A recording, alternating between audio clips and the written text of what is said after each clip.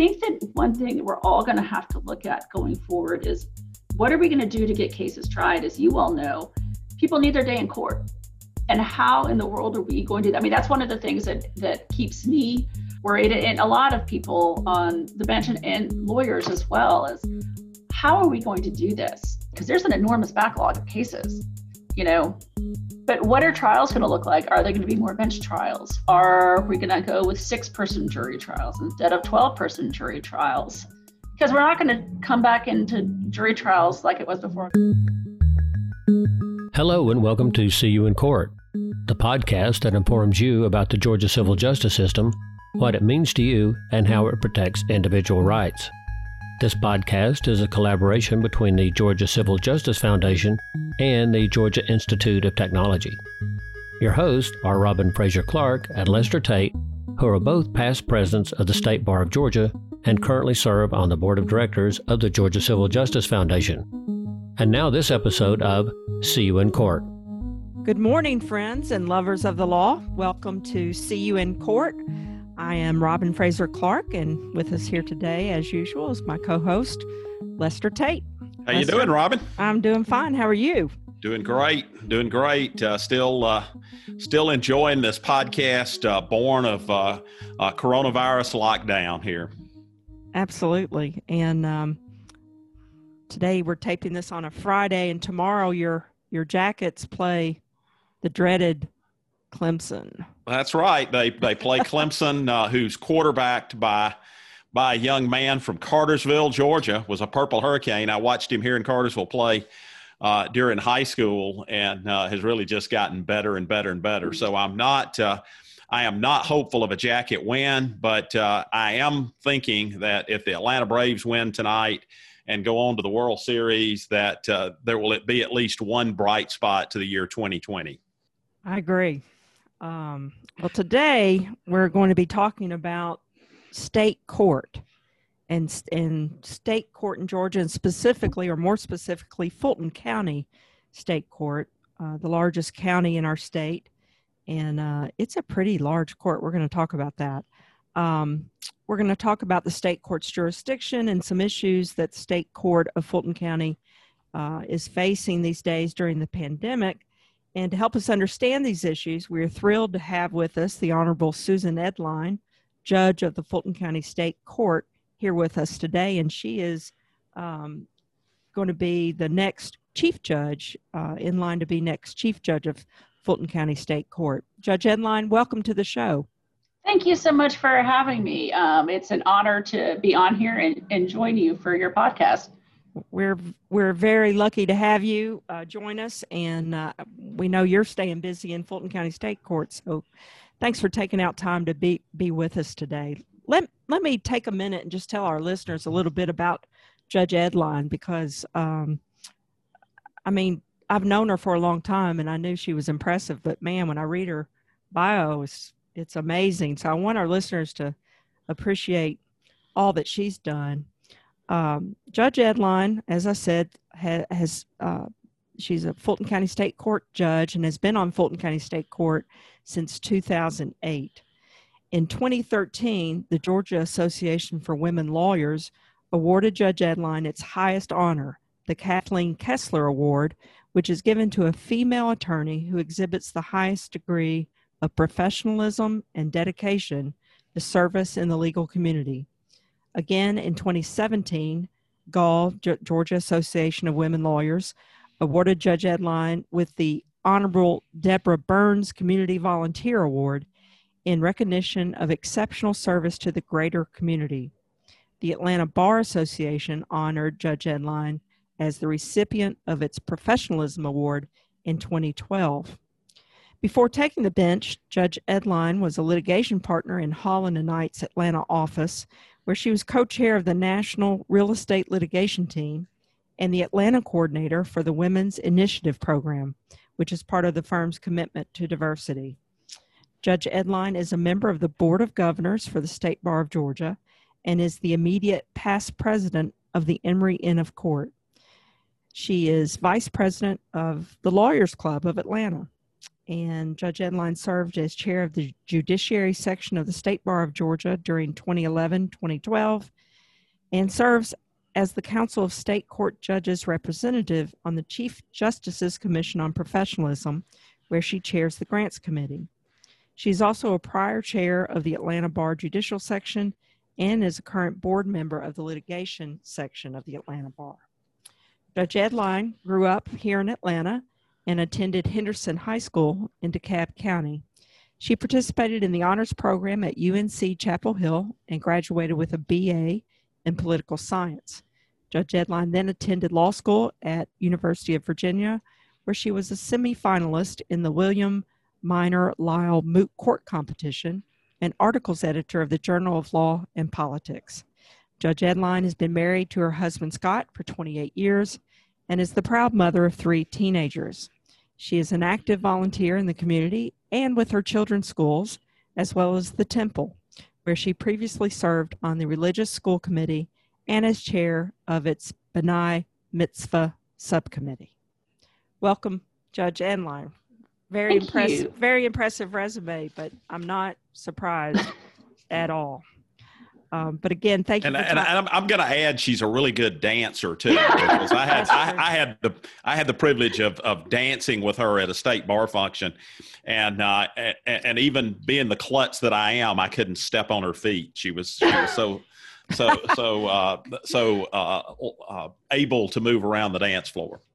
I will tell you, Lester, that my husband was very happy that someone else was willing to dance with me, because I love to dance and he does not so much. So thank you from Scott for that one. Does that come from your time as being a Tar Heel? They all shag in North Carolina. I was never quite so good at that one, but I will just say it continued on in undergrad, and I don't think it stopped. And for those listeners who may be in the British Isles, let's emphasize that shag is a Southern dance, as opposed to some other meanings elsewhere that that word might be used for. As soon as I said that, Lester, I realized I probably shouldn't have used that word, but we know it as a dance in America. Exactly. You're right. And you can hold your beer with one hand while you do it if you're really good at it. So. Judge Edline, let's first, before we get into some substantive questions about your court, I wanted to ask you just a couple of questions about your career. And pretty large question: why did you want to be a lawyer? You know, I asked myself. Somebody asked me that question a while ago, and I was like, it was just one of those things. I always grew up wanting to be a lawyer, and I'm never quite sure where it came from. I'm the only lawyer in my family. So I didn't grow up with parents or grandparents or anybody else. And matter of fact, I didn't know very many lawyers. But apparently this happened when I was 5 or 6. And my dad said to me, you know, Susie, if you like to argue so much, why don't you just become a lawyer? And I guess it just stuck in my head because my whole life, I just knew I wanted to be a lawyer. And it never changed. Yeah, you stuck with it. That's great. So, right now we've got a confirmation hearing going on, for a U.S. Supreme Court justice where they talk about people's backgrounds, and we've got judicial elections. Mm-hmm.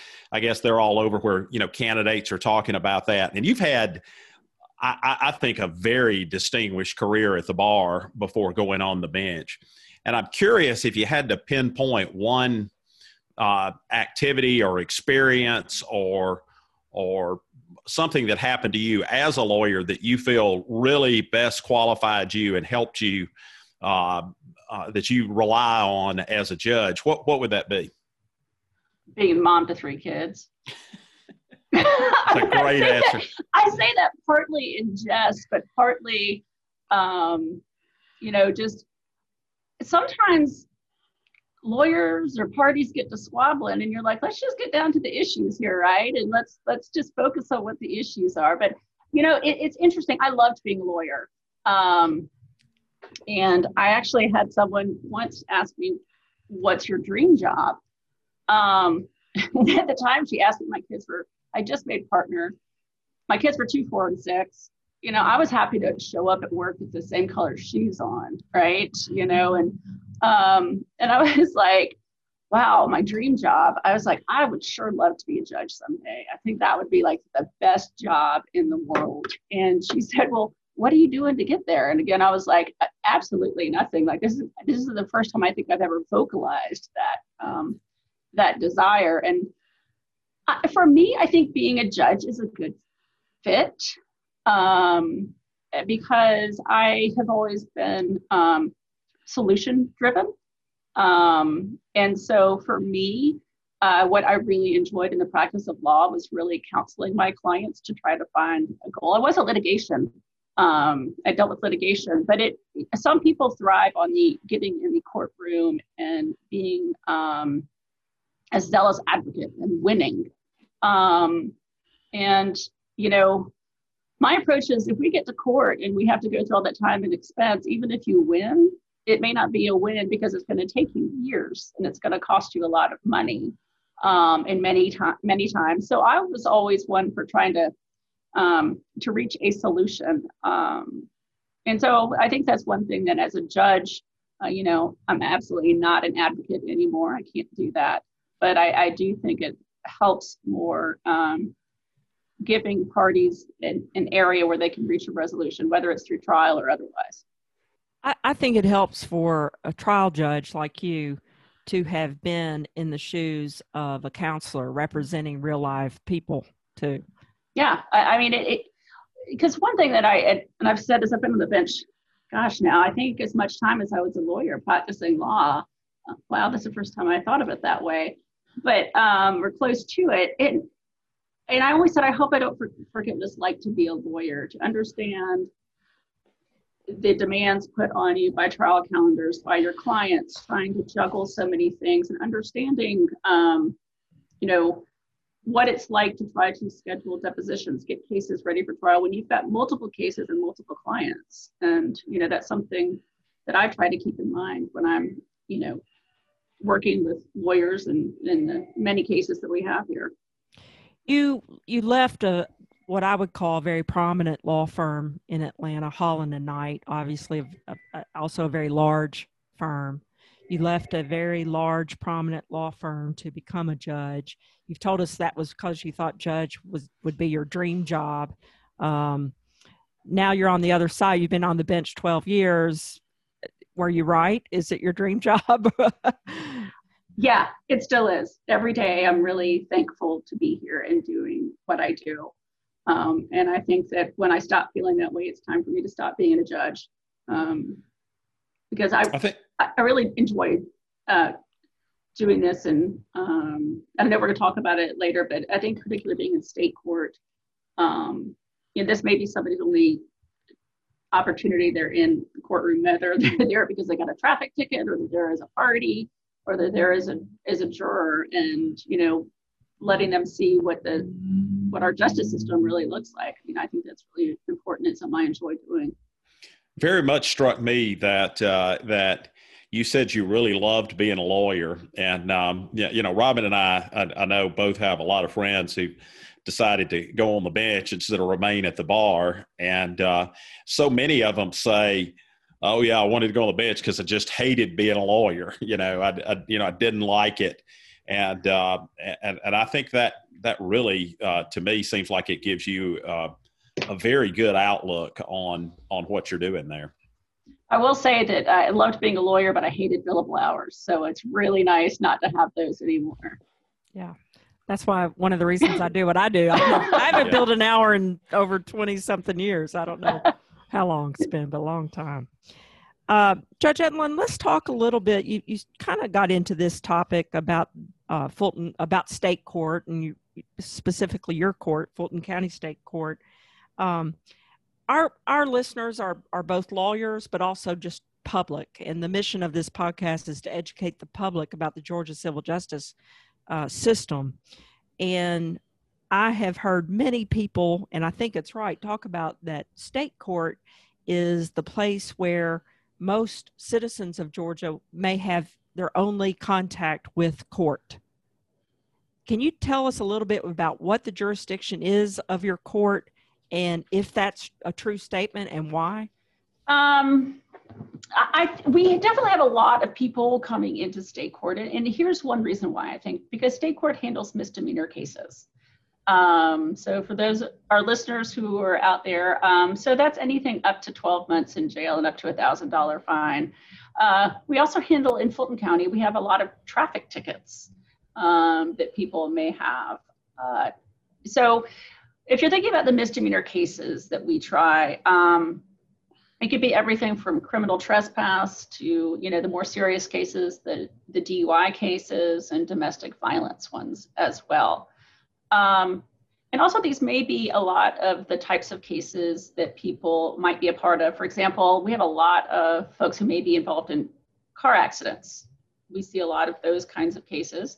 Sometimes there's a lot of collection matters that might be filed in state court.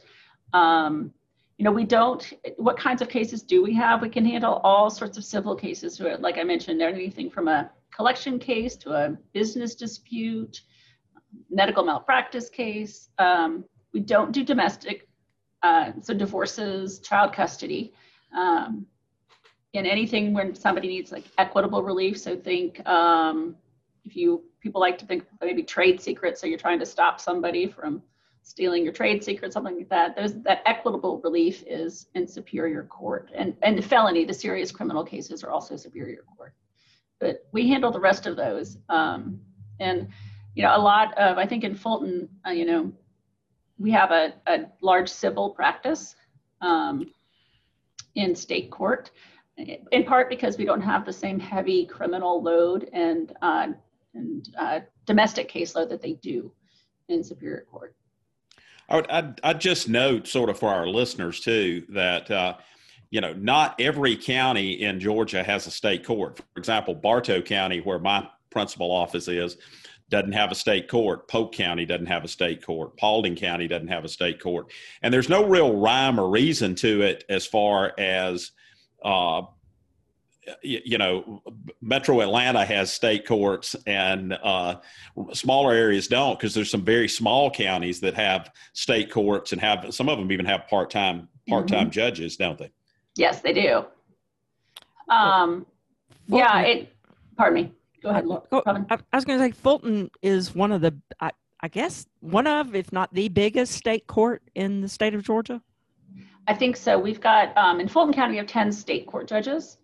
Full-time state court judges, and we've also got 20 superior court judges here in Fulton. So I think we have the most sort of full-time trial court judges of any county in the state. And you never have to hear a divorce, and you never send anybody to the penitentiary because you don't have felony jurisdiction and you don't have domestic jurisdiction. Yeah, we don't have the ones over the domestic cases. That's right. I file a lot of lawsuits, and almost always, and a lot in Fulton County, but almost always in state court is my preference. I have come, my practice is just a general personal injury practice of all types of cases, but I have found that state court judges tend to be more of an expert on the types of cases I have. I ventured out into Superior Court once and I regretted it, and I'll never do that again unless there's an equitable issue. I was once sent to Superior Court by a judge, but do you feel like because of what you see and how many cases you handle, that you've developed that expertise over certain types of cases? I think so. I think part of it's a familiarity with trying the same type of case on a regular basis. Like, I was looking back, for example, I use car accidents because honestly, those are the cases that go to trial more than any others in this, and I'm talking the civil arena here. I think every case that I had in 2019, or maybe it was 2018, that went to a jury trial was an automobile collision case. And so you get to know how to do those very well, and just so everyone's clear, there's a lot of work that gets done by the lawyers and the judges before a case even makes it to a jury trial. Because, and there's lots and lots of cases, the vast majority of the cases, I read a statistic once that over 90% of the cases settle or resolve in some way before they go to a jury. So I feel pretty comfortable with the law and how to run a jury trial or the pretrial of an automobile collision. Just because we've done so many of them, as an example. Mm-hmm. Can you give us an idea of how many cases you preside over at any one time? Y'all have those stats? I don't even know. It's rough. I think as of right now, I think I've got somewhere around 2,000-ish cases. And about 700 or 800 of those are civil, and then the rest are criminal. That's pretty that's amazing to me. It's a lot of cases. That's a lot. But some require a lot more time and energy than others do. A lot of those cases may be, for example, a collection on a medical bill that someone didn't pay, or a credit card bill, and some may be really complicated, in-depth cases where I know the lawyers and the case number and all of that quite well. So it runs the gamut. So what's happening with with the COVID? We haven't had a jury trial in Georgia, I guess, since about March, if I remember correctly. Yeah. And I have a practice that's has a lot of automobile, a lot of tort claims, but I do some criminal defense and other stuff as well. And so I've settled some of those claims, but people always joke about folks settling on the courthouse steps, and I tell them that that's when everybody knows the most about what their case is, and two, it's the last exit before you're going to let somebody else decide it instead of you. And so I've settled some cases, but I don't think at the pace I was settling them when they were on trial calendars. And everybody knows we're going to either have to go try this case or we're going to have to resolve it right now.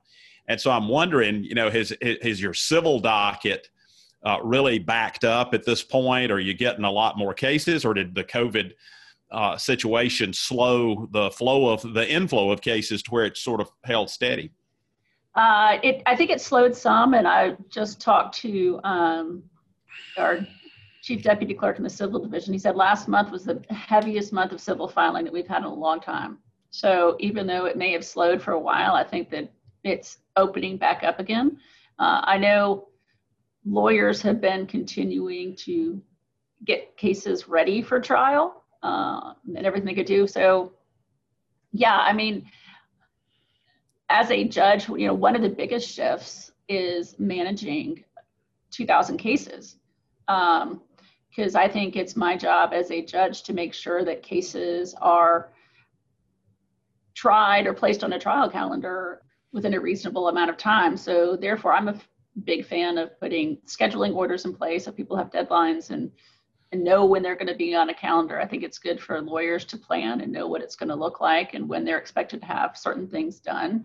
And that COVID has kind of thrown all that up in the air. You can still have some deadlines for, trying to get discovery done and filing of dispositive motions, because those are the kinds of things that we can continue to move on until we get jury trials up and running again for state court or for civil cases in particular. Talking about hearings that you can conduct now, I assume you're doing them by Zoom or some other platform. And I noticed that you have a YouTube channel. Are you broadcasting hearings by YouTube? I do. Can you tell us a little bit about that? Sure. And I kind of like to know about how the judges came up with that idea. It's a great idea, but I can't take credit for it. I don't know who came up with it. We do it here in Fulton County on the Zoom platform. And I just want to give a big kudos to all of the IT professionals, not only in Fulton County court system, but everywhere, who have just been invaluable during this in helping so many different industries, including the courts, get up and running, because we didn't have that technology beginning of March, at least not as readily available. I didn't know about it. I don't think I had ever used one really. But it's, so I like using Zoom.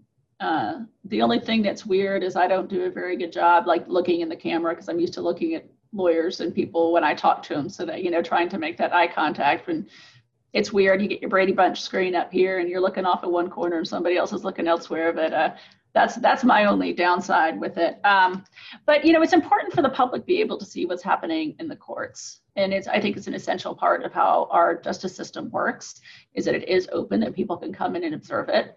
So we do have a YouTube channel, and which broadcasts I broadcast it live while we're doing the hearing, so that people can see it and know what's going on. And I know some people do it on Facebook Live, and there's different courts and whatever people have their preferences. But here in Fulton County, I think all the judges have YouTube channels. All of the hearings that are going on in the jail are being live broadcast on YouTube channels as well. So that's really neat.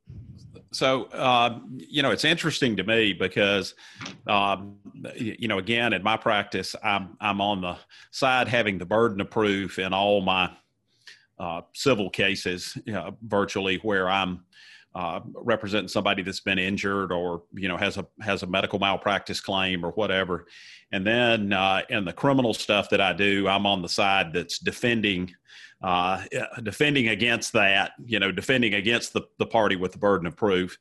And I've sort of noticed that when you talk about jury trials, and particularly if you talk about having a virtual jury trial of some form or fashion, where the jurors aren't there, whatever, the party that does not have the burden of proof, the defense lawyers in civil cases and the criminal defense lawyers are all like, oh no, we could just never do that, because you couldn't tell if the jury was paying attention, or you couldn't tell what else they might be looking up on their computer or something like that.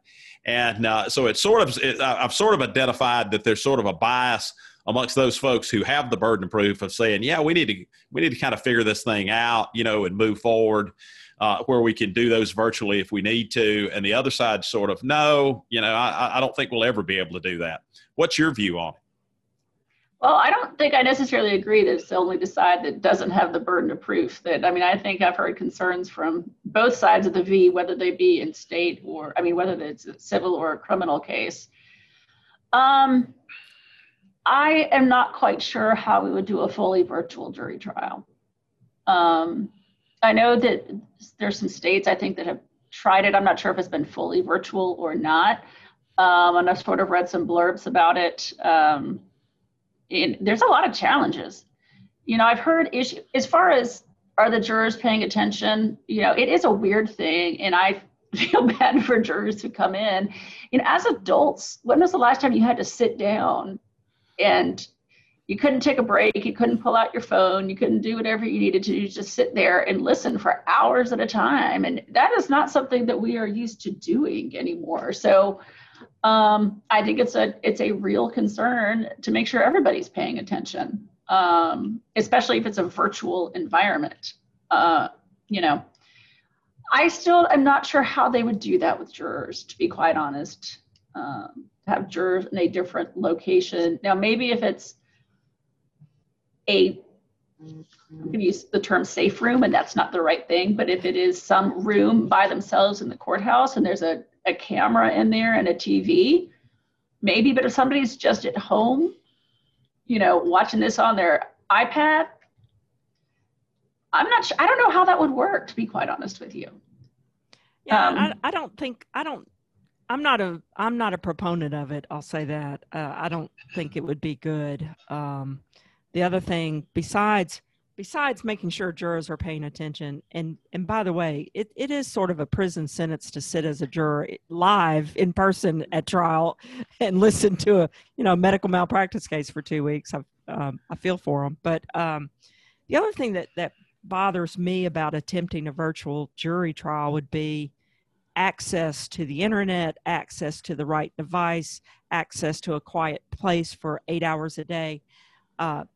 The access, and I'm afraid if we said, okay, every juror who has access to all these things, you can be on the jury, and the people who don't, sorry, you're excused.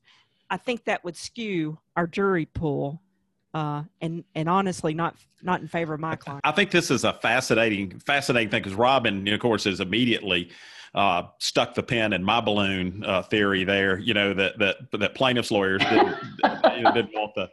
But maybe we need to have another podcast to get a lawyer and a civil defense lawyer, civil plaintiff. We have a debate over whether we could have a civil, where we could have a virtual jury trial. Because I think about, I'm not sure you're going to find anyone arguing in front of it who's in favor of it, Lester, who's a trial lawyer. Interesting. Because I as I'm sitting here listening to this, and of course I'm being a little bit of a devil's advocate as well, but I'm thinking because I know people who have tried bench trials tried bench trials virtually. And I know, given your distinguished career at the bar, Susan, trial lawyers always worry if the judge is listening or not, or the judge has gone back and Googled, something about their client or about their case, whatever. Yeah. And they've got 100%. When they're the finder of fact, when you sit as a finder of fact, you've got the 100% control, over the outcome of that. And I also think that at some point, for the reasons that I said before, we just kind of got to start moving forward with some jury trials because it'll push some things toward settlement. I think that you bring up a couple points. One is I mentioned earlier I have standing orders, and I've still been doing standing orders in all my cases, and I include in there the paragraph that if the parties are willing to do it, that I'm willing to have a bench trial with the consent of the parties. I think it's pretty easy if you were talking about something that is, a breach of contract case or involves some more legal kind of issues versus, the types of case I know that Robin handles when people have suffered, injuries, very often catastrophic injuries. And it's not easy to put a particular dollar value on it as it is like if it's a breach of contract case and you're like, here are my invoices, you owe me $20,000, that kind of thing. But, I think that one thing that we're all going to have to look at going forward is what are we going to do to get cases tried? As you all know, people need their day in court. And how in the world are we going to, that's one of the things that keeps me worried, and a lot of people on the bench and lawyers as well, is how are we going to do this? Because there's an enormous backlog of cases. It's a lot of it, I've always sent cases to mediation. I'm continuing to do that. I know some people have had successful virtual mediations, and I don't know if you all have tried those or not, but I know that those are continuing. A lot of cases get resolved that way, even if it's not during the mediation, it might be thereafter because you may have been able to talk out some issues. But what are trials going to look like? Are they going to be more bench trials? Are we going to go with 6-person jury trials instead of 12-person jury trials? Because we're not going to come back into jury trials like it was before. The Chief Justice just issued a new order that are allowing jury trials to resume again in the state, provided that safeguards are in place, at the courthouse to protect the safety of everyone involved. But it's not going to be like it used to be. We're not going to call 300, 400 jurors down here and set them in the jury assembly room in the Fulton County Courthouse. And we're going to be, go ahead. Let me ask, I agree. And let me ask you about that. Because I know, for example, in DeKalb County State Court, Judge Mike Jacobs has said they had some entity come in and actually measure out the courtroom and figure out what's the maximum capacity 6 feet apart. And it was only, they're tiny courtrooms in DeKalb County, only about 15 people max with proper social distancing. So Judge Jacobs was saying, we're not going back to a in-person jury trial for a long time because we can't comply with the safety. And I'm wondering, has your courtroom had that kind of investigation of it to see what the capacity is and how you could do one in your courtroom? Sure, we have. And, actually we were, one of the things I've been spending a lot of time during this COVID is working with our other justice partners to try to look at the procedures and process that we've used, particularly in criminal cases, and changing that, and how can we go forward. And we just have the technology in place now to allow us to have some people participating virtually and some people participating in the courtroom, because it required pretty big technology upgrade for us to have multiple computers at every space. And but so we are going to have that available here in the Fulton County Courthouse, within the next few months, to allow us to do more, I call them hybrid proceedings. But yeah, I think I can only fit 15, 16 people in the gallery where, where people used to come in and watch the courtroom. So it could be that's where we put the jurors. It could be we have the jurors in plexiglass boxes in the jury box. I don't know exactly what that's going to look like. I know that there is a team of folks here in Fulton County who are looking at how are we going to do jury trials? Where are we going to do them? We're going to, start it slowly and figure out what that's going to be. But, safety is a huge concern for everybody involved. People, either if you get called down for jury duty, or you're a party or a witness or a lawyer or the judge, it's a concern. And so right now we are looking at ways to make it so that people can come down, or they don't have to be here, or they can participate virtually. And, the ability to still see what's happening in the courtroom. One thing that I have repeatedly said I hope COVID kills, which is a relic of rural trial practice, is the calendar call.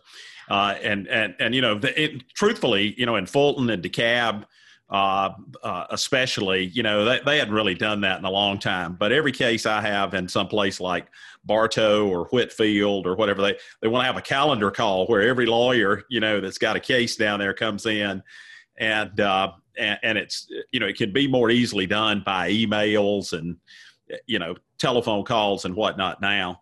But a lot of the stuff that you're talking about with the jury trials, I think people don't realize that, if you got a 12-person jury and you got one person on each side of a case, and you've got one lawyer on each side of a case, you're up to 16 folks right there. You've got a judge takes you to 17, a court reporter that takes you to 18, a clerk that takes you to 19, even if you just have one bailiff, in the whole thing, it's 20 people or it's nothing, in that situation. And that's a lot of folks in architecture that's really been built for everybody to sit on top of one another. And that's pretty much true in every courtroom in the state that I've been in. Yeah, you're absolutely right. It's a minimum of 20 people who would be in there for a 12-person jury trial. Here in Fulton, we do have some larger courtrooms that are bigger than the one that I've got, but we don't have that many of them. So, and some would be available only for civil trials and couldn't handle criminal cases. We have to have holding cells, especially if someone's in custody. So there are those limitations as well. But I mean, Lester, you're absolutely right. We have to make sure that we've got ways to maintain social distancing in the courtroom. And, maybe it's the jury sits back and everybody turns their chairs around and you face, where it used to be the audience watching. One of the nice things that we just did is we added TV screens. You guys haven't been down here to see this yet, but we've got big TV screens that are going to be live streaming what's going on in the courtroom out into the hallway. So if people want to watch it, they don't necessarily have to come into the courtroom. They can stay out in the hallway where there's some more room to watch it. That's a good idea. So switching off COVID for just a minute, with Superior Court judges who do adoptions and state court judges don't get that. If you ever ask a Superior Court judge, what's your favorite thing to do? They say, oh, I love doing adoptions, when they bring the babies in and whatnot. But as a state court judge, what would you say is your favorite thing to do, the thing you look forward to doing? Oh, goodness. One of the cool things about being a judge is you get to marry people. I love weddings. That's a neat thing to get to do. Favorite thing, I work with DUI court, and I've been doing that for 7, 8 years. I'm not even sure how long it's been now. And so that is a really meaningful thing in my role as a judge that I really enjoy doing. And DUI court is an accountability court. It's for people who have been convicted of 2 or more DUIs, and it is a treatment court. So it gives those people who fall within, who come into the court, it gives them counseling, both individual and group counseling, requires abstinence from all drugs or alcohol. And they get to come see me. We've been doing it via Zoom since they get to see me or Judge Wesley Taylor, who's the other judge who does DUI court, every other week when they start off. So you get to know people in the program. You get to celebrate their successes, and and people slip up occasionally. And so you, as the judge, have to deal with that and hold them accountable for their actions, but move forward. So that's where being a teenage mom really comes in handy, I'll bet. So that is true. That is true. That's an interesting. The DUI court that you preside over is really, I think, innovative, creative. It's a recognition that these folks have broken the law, that there's but there's a underlying problem making them break the law or causing them to break the law. And so maybe they don't need the harsh treatment of jail or something like that, but some other way to deal with what they're doing. I think it's a great idea. Yeah, and they're nationwide now. Ours has been around since 2007. Judge Susan Forsling started it and was one of the first ones in the state. They work. Accountability courts work. We have them in Fulton County for DUI, drug court. There's a veterans court that helps folks who have served our country, and many of whom may have developed an addiction of some kind afterwards, or as a result of that, and gives them, additional counseling and resources and mentors. We also have some in juvenile court, and there's also a mental health court, both felony and misdemeanor here in the state. And they're not easy. Some people would rather go to jail for 60, 90, 120 days than have to do all of the work that's required of them as part of an accountability court program.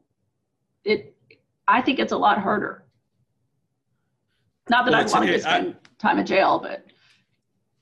I've been involved in politics or practicing law for almost 40 years now, and I can tell you that the unbroken, there was particularly a period here in Georgia back in the late 80s and through the 90s where every year it seemed like the General Assembly's main theme was we want to toughen DUI laws. So there was sort of this unending addition of punishments and lowering blood alcohol content, stuff like that. But as far as I know, there was never anything to actually treat the underlying problem like the DUI court that you're talking about before Judge Forsling and some other judges in other jurisdictions started running the DUI court. Is that correct?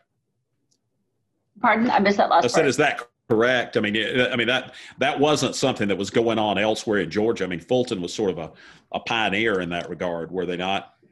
Yeah, we were one of the earliest ones. I think actually the earliest one was up in Athens, Clarke County.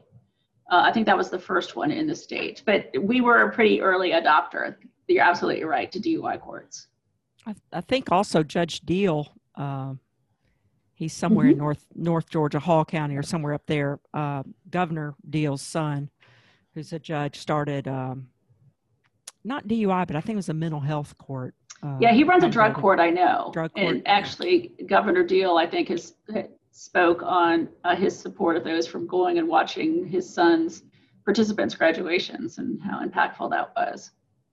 Has having to do it over Zoom, doing the DUI court, has that had an impact, or are they still being held accountable and showing up and doing all the things that you require them to do? Yeah,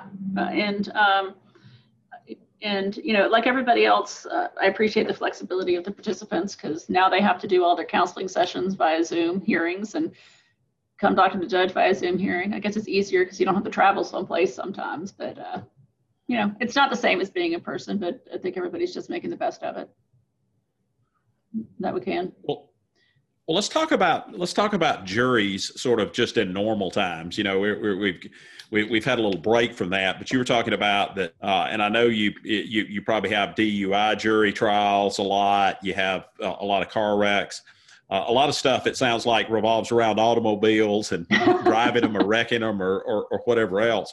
But do juries surprise you with the verdicts they come back with? Have you experienced that? Rarely.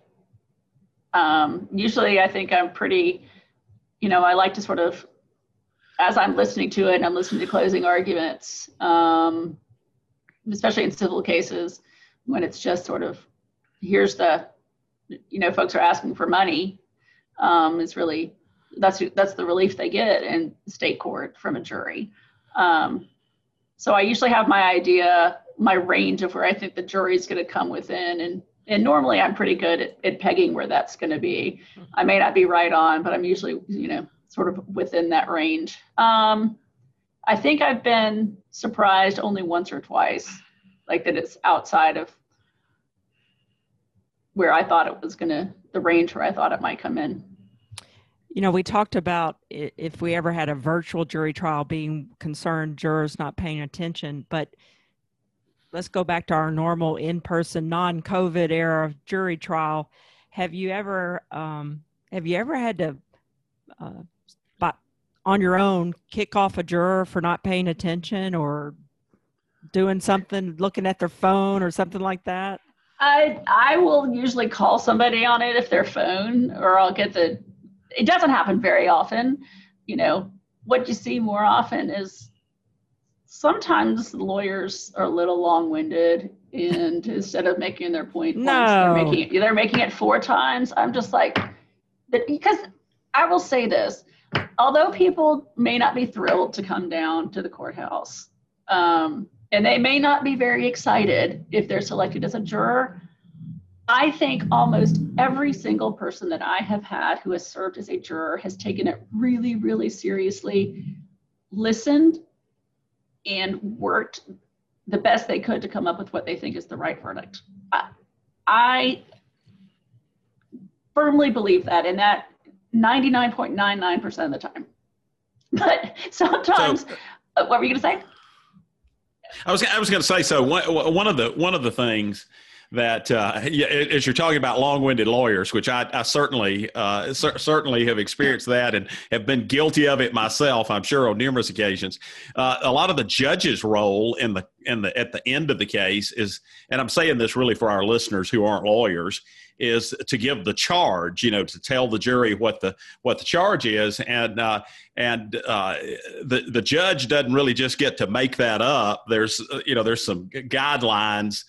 You get to decide which charges to give and which not to, but there's some pretty standard language about that.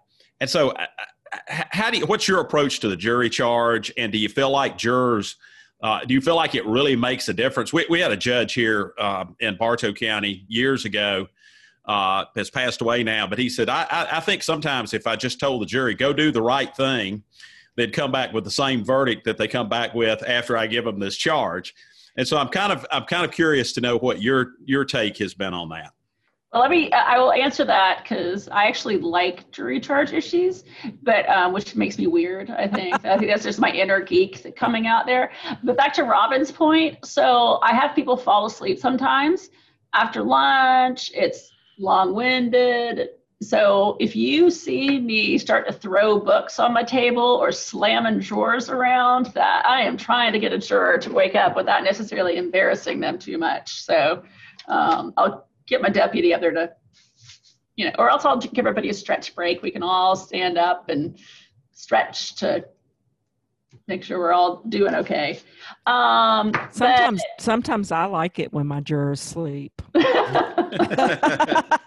I guess it depends on what part of the case it is. It does. Right. Yeah, that's my job to make sure they're not sleeping. But to the issue of jury charges, okay, first of all, I think jury charges are really hard to understand. Secondly, they can be. Me too.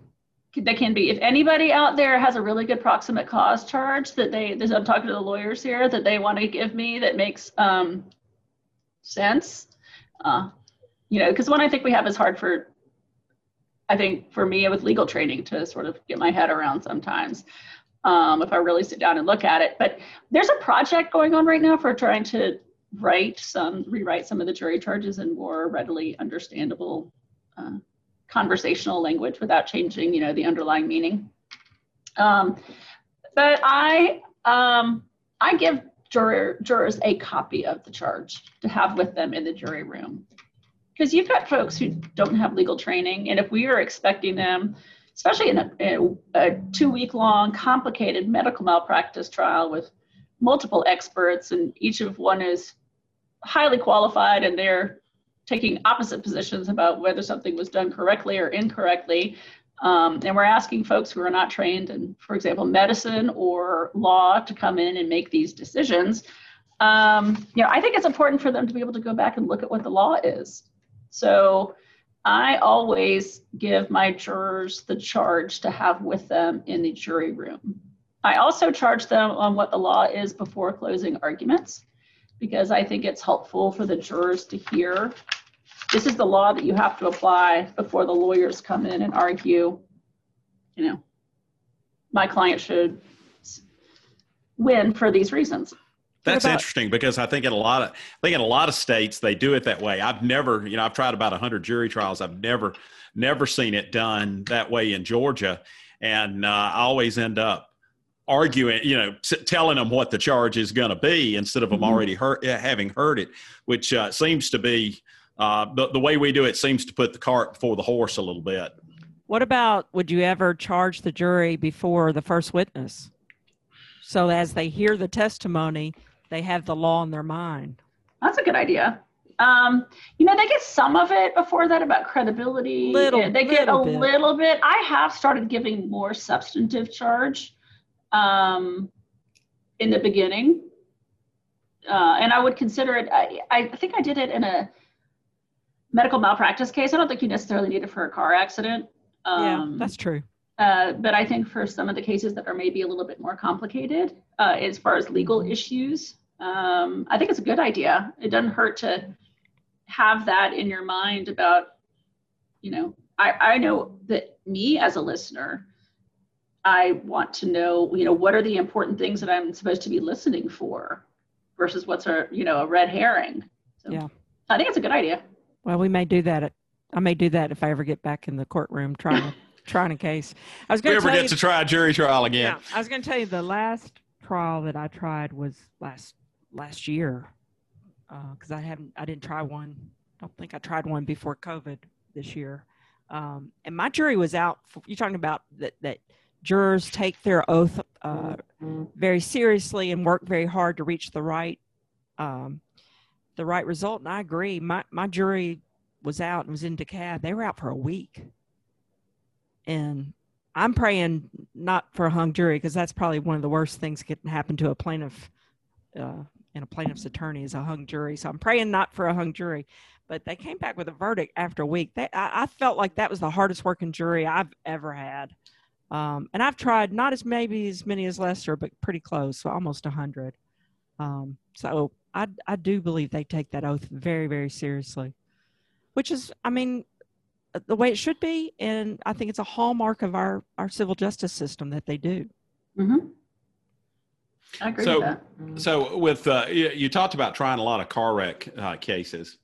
And, one of the games that sort of gets played in car wreck cases, particularly gets played in all tort cases, particularly in car wreck cases, is the jury's never told that there's car insurance, even though if they stop to think about it, they probably know that.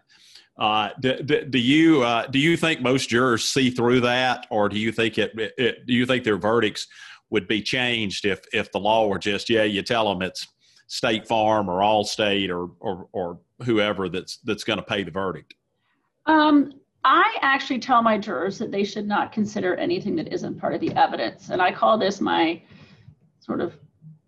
don't consider the issue of insurance charge. And It's a generic charge. It doesn't necessarily say you should consider insurance, but it's something to the effect of, you have heard all the evidence in the case, and you should not concern yourselves whether any third party is or is not paying all or any part of, the damages or judgment, because then it covers, because not only is it car insurance, but you also get the question about, is somebody's injuries covered by health insurance, and that doesn't come in either, or disability insurance, and that doesn't come in either.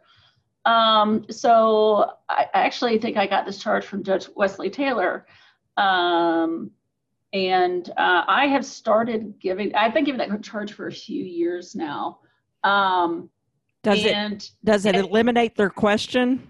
Because the first question they always have is there insurance? I got that question almost every single trial, almost every single case. And I have rarely, if ever, have I gotten it once I started giving that charge. That's interesting. So I'll be happy to share it with you guys. Yeah, I would like to have it. It fixes a problem, because the first question out of the box is, and you can't blame what's them. their insurance? Yeah, that's what they're looking for. So one other sort of out of the blue question here, because I've had this happen some before. Jurors sometimes have questions, and I remember the first case I was trying where I was defending a felony case down in Clayton County, and a juror says, "Can we ask a question?" And the judge said, "Only if the lawyers agree." Well, by golly, I popped up first and said, "That's fine with me, Judge." And the poor prosecutor, what was he going to say? So the juror got to ask his question. And, now we even have some judges that sort of invite questions, from the jurors. And just like you talk about, the juror needs to kind of know what the law is. They're making the decision. And I think in a lot of states, they do have some, right to ask questions. What's your view on that? I think if you've got procedures in place to do it, I think it's fine. But here's the issue. Lawyers may bring up or not bring up certain things for a strategic reason. And I get that.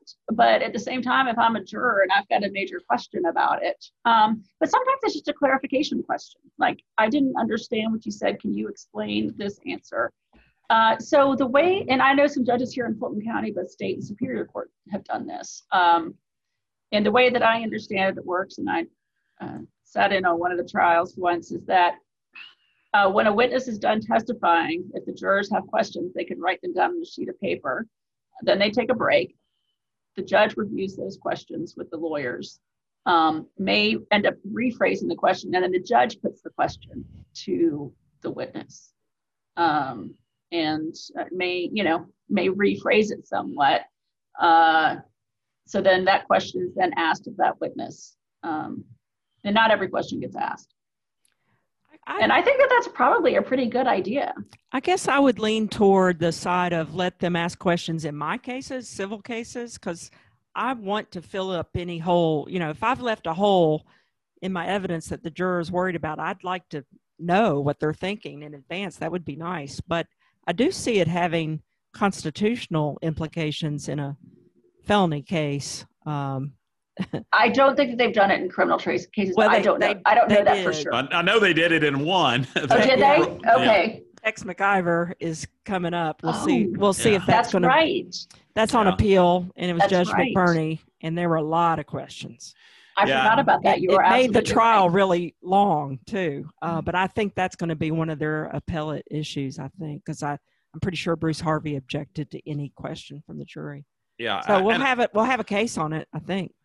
Yeah, I think the other thing, I think the one thing that I would worry about that a little bit, and in the case that I had, we had where the juror wants to ask, and the judge just lets him ask the question, and he did, and the one jury charge that I think jurors probably pay less attention to than anything else is the one about. Now, if I, as the judge, have done anything that would imply that I was for one side or the other, you need to ignore that because I have no interest in this case. And I just think jurors don't believe that. They think a judge, we pick judges because they're smart, they're learned, and they think they formed an opinion one way or another. And they and you know, I've heard jurors before say, oh, well, when the judge jumped on that other lawyer, when the judge said this to you, you know, and so I think, you know, if I were going to do that, I'd rather the clerk read the question or something where it's not, you know, cloaked in judicial authority that might be interpreted one way or another, or might be subject to interpretation either way, you know, depending on who the juror is. That's a good point. Yeah, that is one thing that, you know, I as a judge have to be really careful about is I know the jurors are, you know, watching my facial expressions and, you know, how I'm responding to the lawyers, and, you know, that I've got to be very aware of how I, not only the words I'm saying, but things I'm not saying. And I think sometimes too that, yeah, I mean, I think the juror expectation about that's real. You know, we last night the Braves had a 22-year-old pitcher go up against a future Hall of Famer, and I think any judge, I mean, any umpire that follows baseball would say, "Wow, this kid really did well." Does that mean he gives him more balls and strikes? No, you know, you're just in a different function, you know, about that, you know, one way or another. And but I think. You know, it's got to be a problem for a judge. Thankfully, I've not. Thankfully, both for me and any litigants that would have had to appear before me, I've never been a judge, so I haven't had to worry about it. Well, also judges are people too. You can't absolutely check all of your emotions at your chamber's door when you go into the bench, which I know is hard. You're trying to be like that, but I'm sure there are some people that just get under anybody's skin, no matter how judicial you are. There are times when I'm like, it's time for me to take a break. And exactly. I can imagine. Yeah. I need to get off the bench before I do something. I know too, Judge, we had I will say that there was that the judge who I took his seat when he moved to Superior Court, he left me a note. It says, "Keep your mouth shut." Like, and that note from 12 years ago on the yellow sticky is still sitting right there. I look at it. I can go you one up on that. I was a judge for a law school mock trial competition over at the Russell Building, one time, and they wanted me to be the judge, you know, in the final thing. And I go up on the judge's bench, which to me too, even having been in the courtroom as much as I have, it was really scary. I got to tell you, you know, like I don't know what I'm doing up here, but there was a marble plaque. I mean, like a marble you know, engraved like a tombstone or something sitting there, and it said KYDMS, and I went, "What does that mean?" And then all of a sudden it hit me: "Keep your damn mouth shut." And I followed that advice, even with the law students. That's good. I think I need to upgrade my yellow sticky to that. Although it served me well for 12 years. So. Well, it was. I will tell on who it was. I was in Judge Tom Thrash's courtroom, so he might can enlighten you on that. Well, Judge Edline, it's been wonderful having you. Probably need to let you get back to work, but we can't thank you enough. And at the end of our show, every time we ask our guests, what is their definition or their notion or understanding of justice? And we want to ask you that and have you share your ideas about that. How do you define justice? That is not an easy question to answer, because it's kind of like just one of those things. It's ultimately, you want to treat people the way that you would want to be treated if your loved one was down in front of a judge or a jury. You know, there's a piece of paper that I've had since I graduated from law school. And this is when I went to law school, this was engraved in one of the buildings. And it said that those alone may be servants of the law who labor with learning, courage, and devotion to preserve liberty and promote justice. And that has just sort of stayed with me ever since. And in promoting justice is, you want people to leave the courthouse, whether they won or lost, to know that they were treated fairly and that they were heard. And sometimes that's all I can do, is let people be heard, because the law may be absolutely against them. But if people think that they that they understand what happened. And I think understanding is a big part of it, because the law can be confusing to a lot of people, especially those who may not be educated in, all aspects of the law.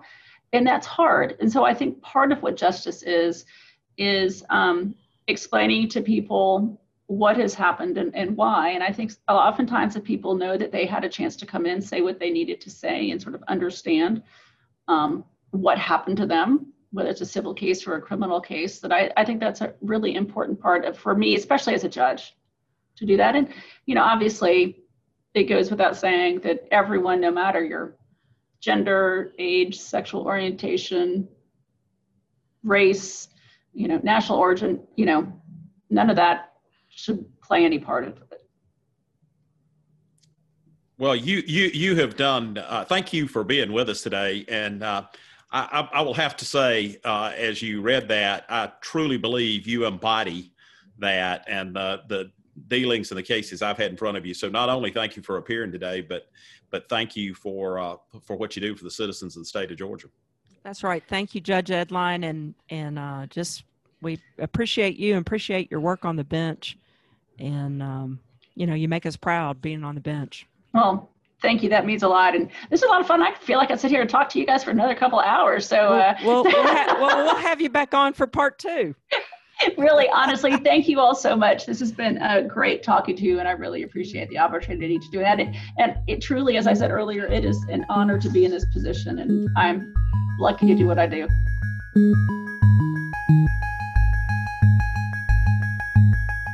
So every week, or every podcast episode that we do, we always try to have a news article from the last week or two that we want to share with our listeners that highlights the things that are going on, current events. It's sort of like current events when you were in middle school that we talk about. So I've got my current event. I'm going to get my extra credit today for my current event. I can't wait.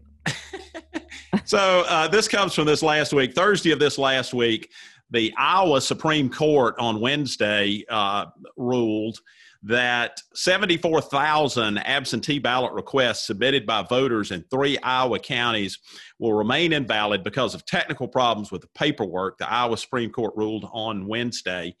I bring this article up not because I agree or disagree with this ruling. I haven't read the ruling one way or another, but because this is an example of one of a spate of rulings in both state and federal courts that are taking place throughout the United States right now in the run-up to the 2020 general election.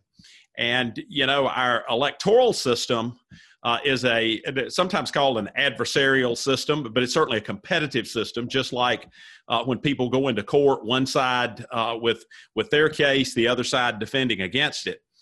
And I think this case, though, emphasizes, because you've got 74,000 people out there who've requested absentee ballots, that will have to either go vote in person or will have to re-request it because of a technical problem there.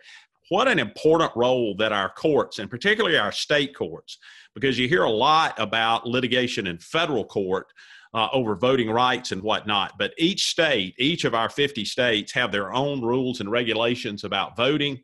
Those have to be interpreted. And Robin, as you know, this is just one of probably 5 or 10 rulings that I could have read or could have made reference to today.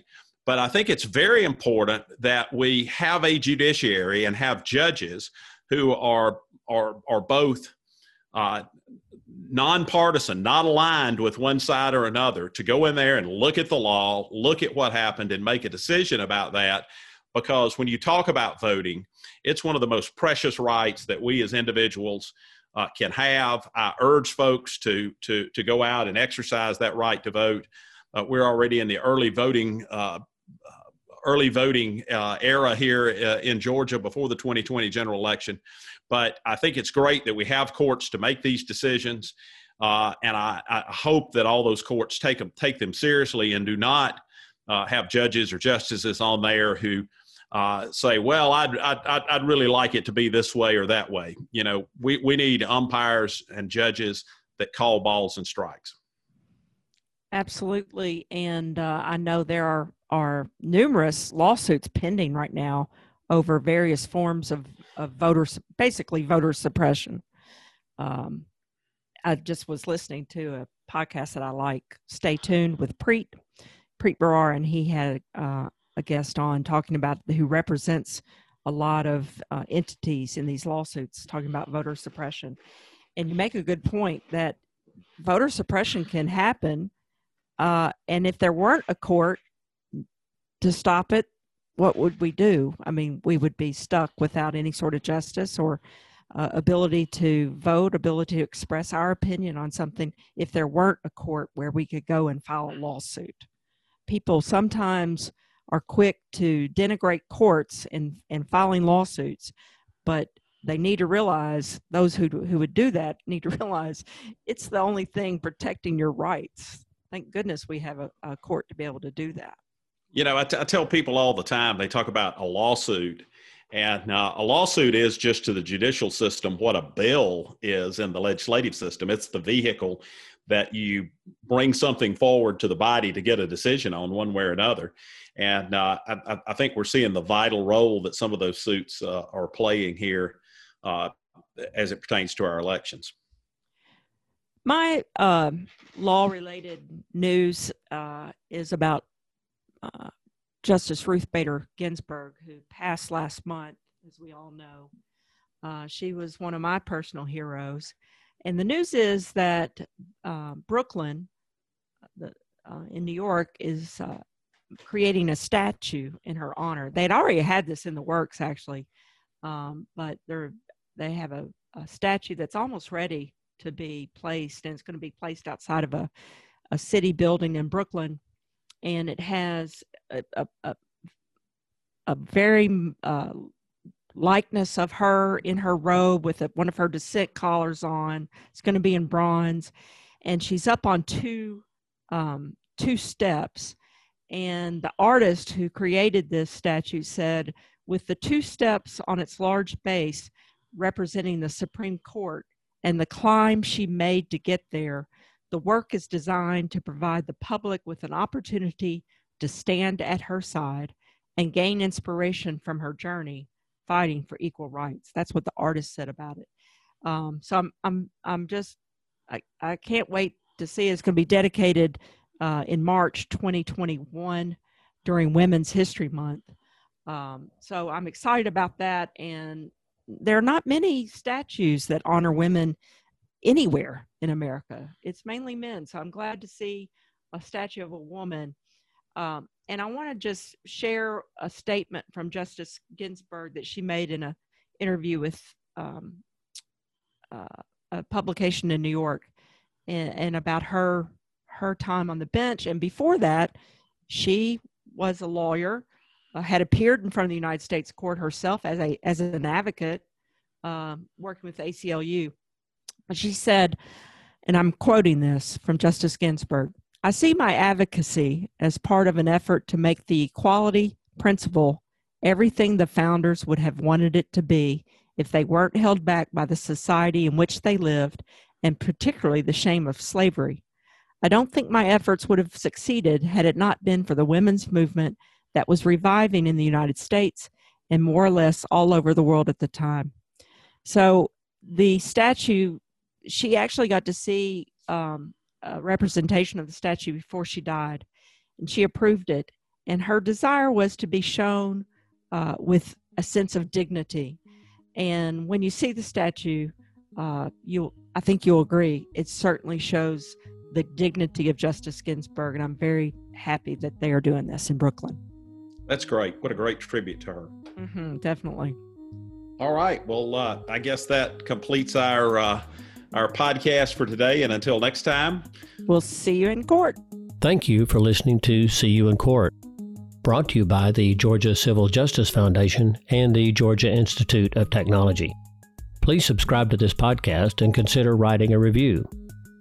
You may find related documents to this week's episode on our website, seeyouincourt.podbean.com. Please send any questions, suggestions, or ideas to seeyouincourtpodcast@gmail.com. The producer of this podcast is Raz Misher. We thank Noreen Hassan, Associate Professor and Director of Outreach and Community Engagement of the Georgia Institute of Technology School of Literature, Media, and Communication, and the Georgia Tech students who help bring you this podcast. I'm Fred Smith, Executive Director of the Georgia Civil Justice Foundation. You may learn more about the foundation at fairplay.org. On behalf of Robin Fraser Clark and Lester Tate, until our next episode, we'll see you in court.